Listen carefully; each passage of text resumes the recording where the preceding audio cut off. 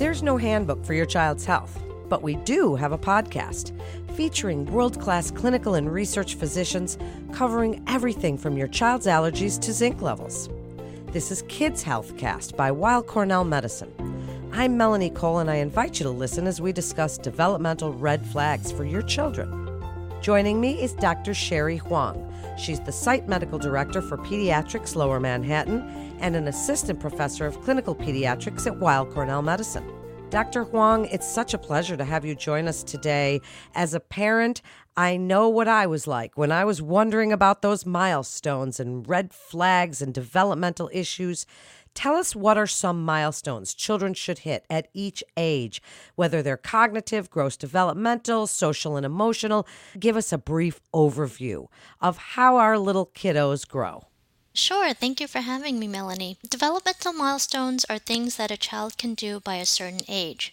Some examples are a child's first steps, first words, waving bye-bye, or riding a tricycle. We assess a child for milestones in different areas. This includes language and communication. This is the way the child communicates with speech and language. Cognitive development, which is the child's ability to think and solve problems. Physical development, which includes gross motor skills, which involve large muscles such as standing, walking, or pulling up to stand, and fine motor skills, which involve small muscle movements such as grasping objects, writing, moving fingers and toes, and hand-eye coordination. Then there's social, emotional, behavior development. This is the way the child interacts socially, behaves, or expresses feelings. And finally, there are adaptive skills, which is a child's ability to perform self-care, such as dressing, brushing teeth, feeding himself, making choices, or initiating activities. So, starting at the very first newborn visit, we ask about milestones. At a few days of age, a baby should be moving the arms and legs equally and reacting to noise. As the baby grows to 2 months, she should follow faces or objects with her eyes, make cooing noises or smile in response to attention, and raise the head and chest when doing tummy time. As the child gets older, he should be rolling over, sitting up, and responding to his name at 6 months, and should be standing or walking at around 12 months. A child should be pointing to things and have a few more words by 18 months, and are speaking in short sentences by age 2. By age 3, the child should be pedaling a bicycle and dressing and undressing himself, and by 4 years, the speech should be clear and the child should be interacting well with you and her friends. Thank you for that overview, Dr. Huang. So what kind of screenings do you do in the office when parents come to see you? We do monitoring, so we ask these questions about a child's abilities. We physically assess the child. And then there are formal screens that we do at different ages, so at 9 months, 18 months, and 24 months. And what if, and I think this is every parent's biggest question and fear, what if they don't hit these milestones? I mean, we know, doctor, children don't grow at the same levels, and I know these milestones are but a guideline. But what if a child isn't hitting them? Do we watch and wait, or do we intervene right away?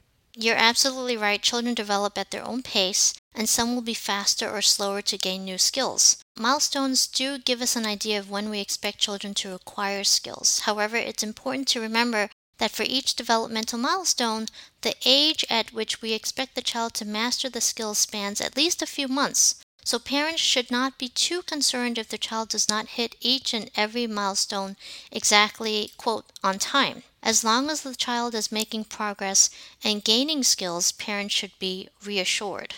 That is really very encouraging and great information. So important for parents to hear from a pediatrician saying this.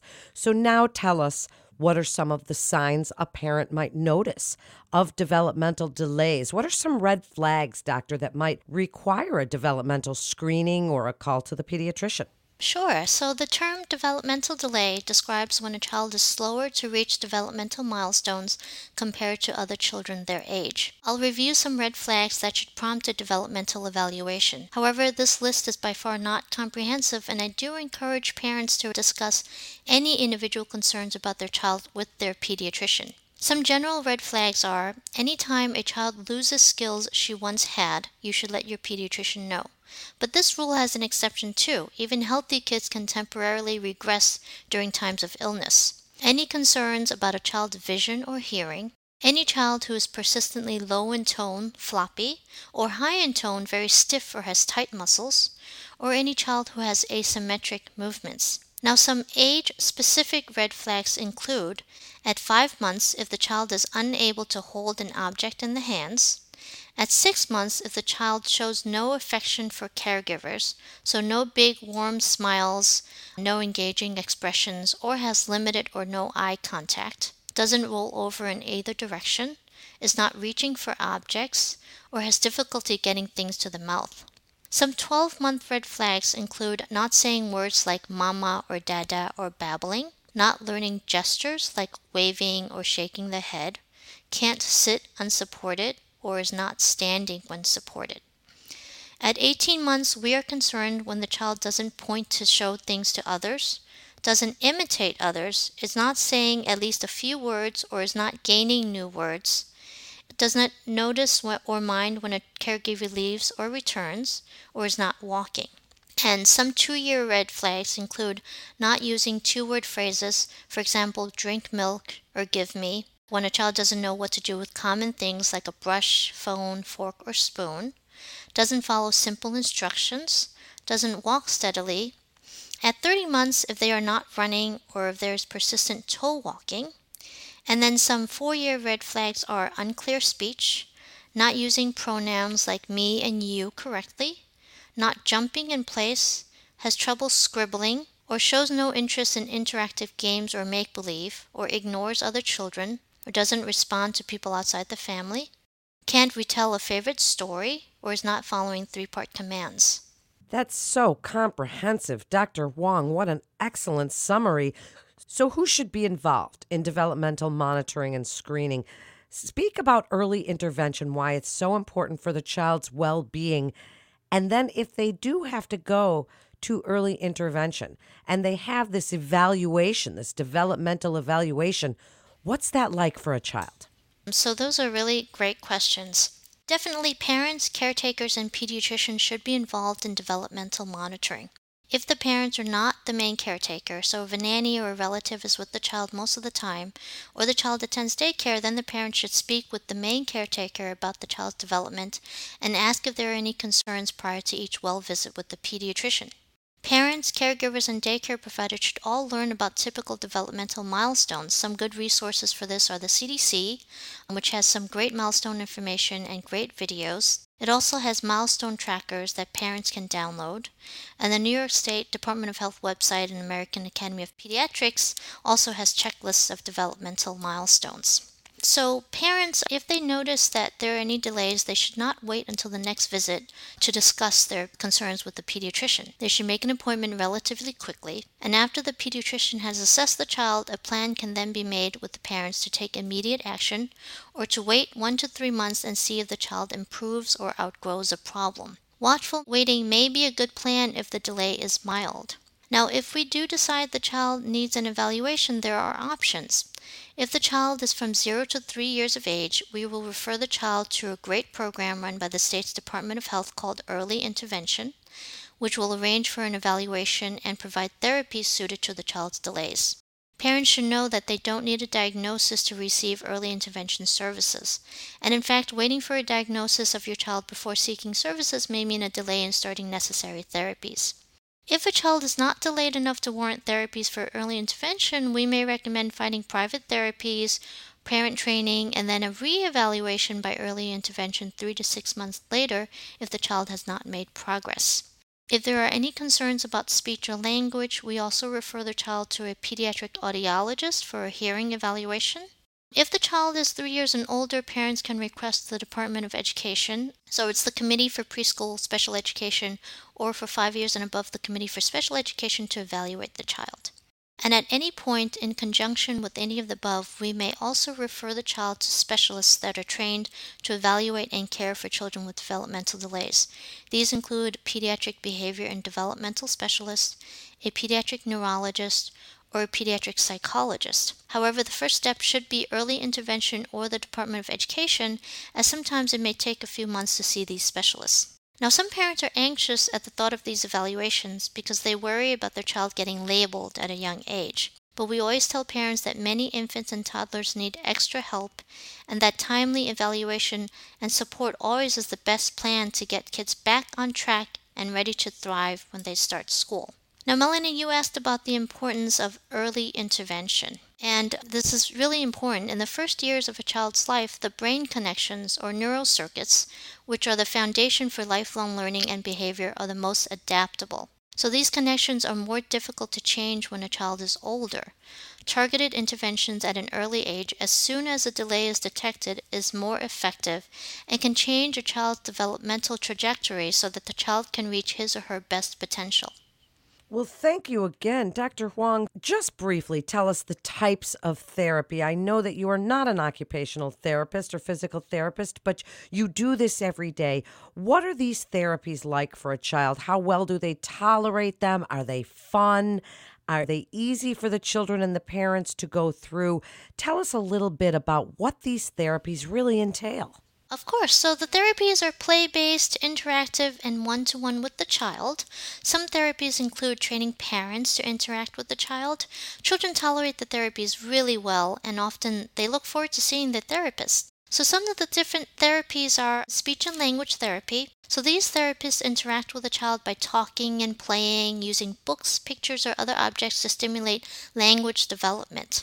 They may also model correct sounds and help the child work on musculature or feeding issues. Physical therapy, these therapists work through play and activities to help a child improve large movements like crawling, walking, and running.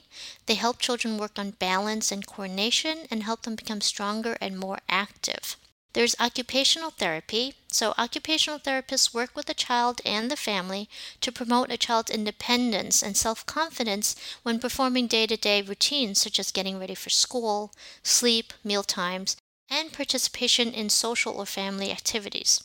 They use interactive play to improve gross motor skills and fine motor skills for self-care and learning, such as using zippers, buttons, scissors, crayons, or self-feeding or toileting. And they can also address behavior, emotional, or sensory problems. Some children may get a therapy called special instruction, and a special instruction therapist uses activities to promote cognitive skills and social interactions. Now, you may notice that there's overlap among the different therapies. Just remember that the therapists work together as a team to deliver interventions designed to target each child's delays. So how long does it take for parents listening to see results? Will they still need these therapies? You mentioned that early intervention is from 0 to 3. So what happens once they enter school? And what can parents do at home to help their children with these delays? Give us some tips for home strategies that can help. Of course. So because each child is different and there's a wide spectrum of delays, you may see improvement in a few weeks, or it may take a few months. The good news is that many children improve so much they don't require additional therapies beyond age 3. Some may continue to need support until kindergarten or beyond. Reevaluations can be done at ages 3 and 5 to see if therapies are still needed. So in terms of what parents can do at home to help their children, if the child is receiving therapies, it is helpful for parents to watch and work with the therapists on a regular basis and ask the therapist to teach them techniques to help the child build skills at home. After all, the therapists are only with the child a few hours a week, whereas parents and caretakers spend so much more time. At home, I suggest carving out a small, fun space so the child has his or her own space to learn or play. I recommend making everyday activities fun and opportunities for interaction. So if you're preparing dinner, have your child help you with some small chores, such as breaking up broccoli florets, peeling oranges, kneading dough. This helps with fine motor development. Talk about all the ingredients you're going to use. If you're cleaning up, encourage your child to imitate you or help you move clothing to the hamper or furniture or other items to one end of the room. This helps them build strength, coordination, and tires them out. Offer your children opportunities to communicate and make choices. Ask them what they're feeling. Ask if they want to wear the blue shirt or the yellow shirt for the day. If your child has speech or socialization delays, always offer positive reinforcement if he initiates communication. Finally, I ask parents to have patience. Some children with delays can become frustrated when they cannot express themselves, and this may lead to tantrums. Now, we understand that parents may be anxious, stressed, or even angry if their child has delays. However, children can sense these emotions and are affected by them, so it's always important for parents to find help to deal with their own emotions or struggles. Interactions should be positive, and a child should never be punished if he or she is unable to master a new skill.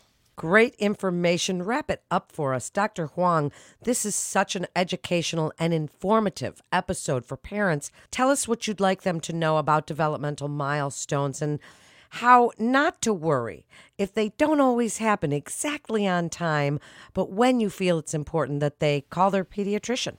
Sure. So we know that the first years of development are crucial for lifelong learning and developmental skill building. Parents and caretakers should provide a nurturing, stimulating environment and monitor how their child communicates, learns, moves, and acts. Any concerns should be addressed sooner rather than later. We can help to increase awareness by speaking with relatives, friends, and neighbors about developmental delays and encouraging conversations with pediatricians. And finally, remember, kids develop at their own pace, and they should be fine as long as they are making progress and gaining new skills. Great information. Thank you so much, Dr. Huang, for joining us today and sharing your incredible expertise for parents. This is a great topic. And Weill Cornell Medicine continues to see our patients in person as well as through video visits, and you can be confident of the safety of your appointments at Weill Cornell Medicine. Thank you so much to Dr. Huang and to our listeners. That concludes today's episode of Kids Healthcast. Please remember to subscribe, rate, and review this podcast and all the other Weill Cornell Medicine podcasts. For more health tips, please follow us on your social channels. I'm Melanie Cole. Rehabilitation medicine can help patients with a wide array of disorders and diseases, including cancer. If cancer care is of interest, listen to CancerCast, Weill Cornell Medicine's dedicated oncology podcast, featuring leaders in the field and patient stories. CancerCast highlights dynamic discussions about the exciting developments in oncology. All information contained in this podcast is intended for informational and educational purposes. The information is not intended nor suited to be a replacement or substitute for professional medical treatment or for professional medical advice relative to a specific medical question or condition. We urge you to always seek the advice of your physician or medical professional with respect to your medical condition or questions. Weill Cornell Medicine makes no warranty, guarantee, or representation as to the accuracy or sufficiency of the information featured in this podcast, and any reliance on such information is done at your own risk. Participants may have consulting, equity, board membership, or other relationships with pharmaceutical, biotech, or device companies unrelated to their role in this podcast. No payments have been made by any company to endorse any treatments, devices, or procedures, and Weill Cornell Medicine does not endorse, approve, or recommend any product, service, or entity mentioned in this podcast. Opinions expressed in this podcast are those of the speaker and do not represent the perspectives of Weill Cornell Medicine as an institution.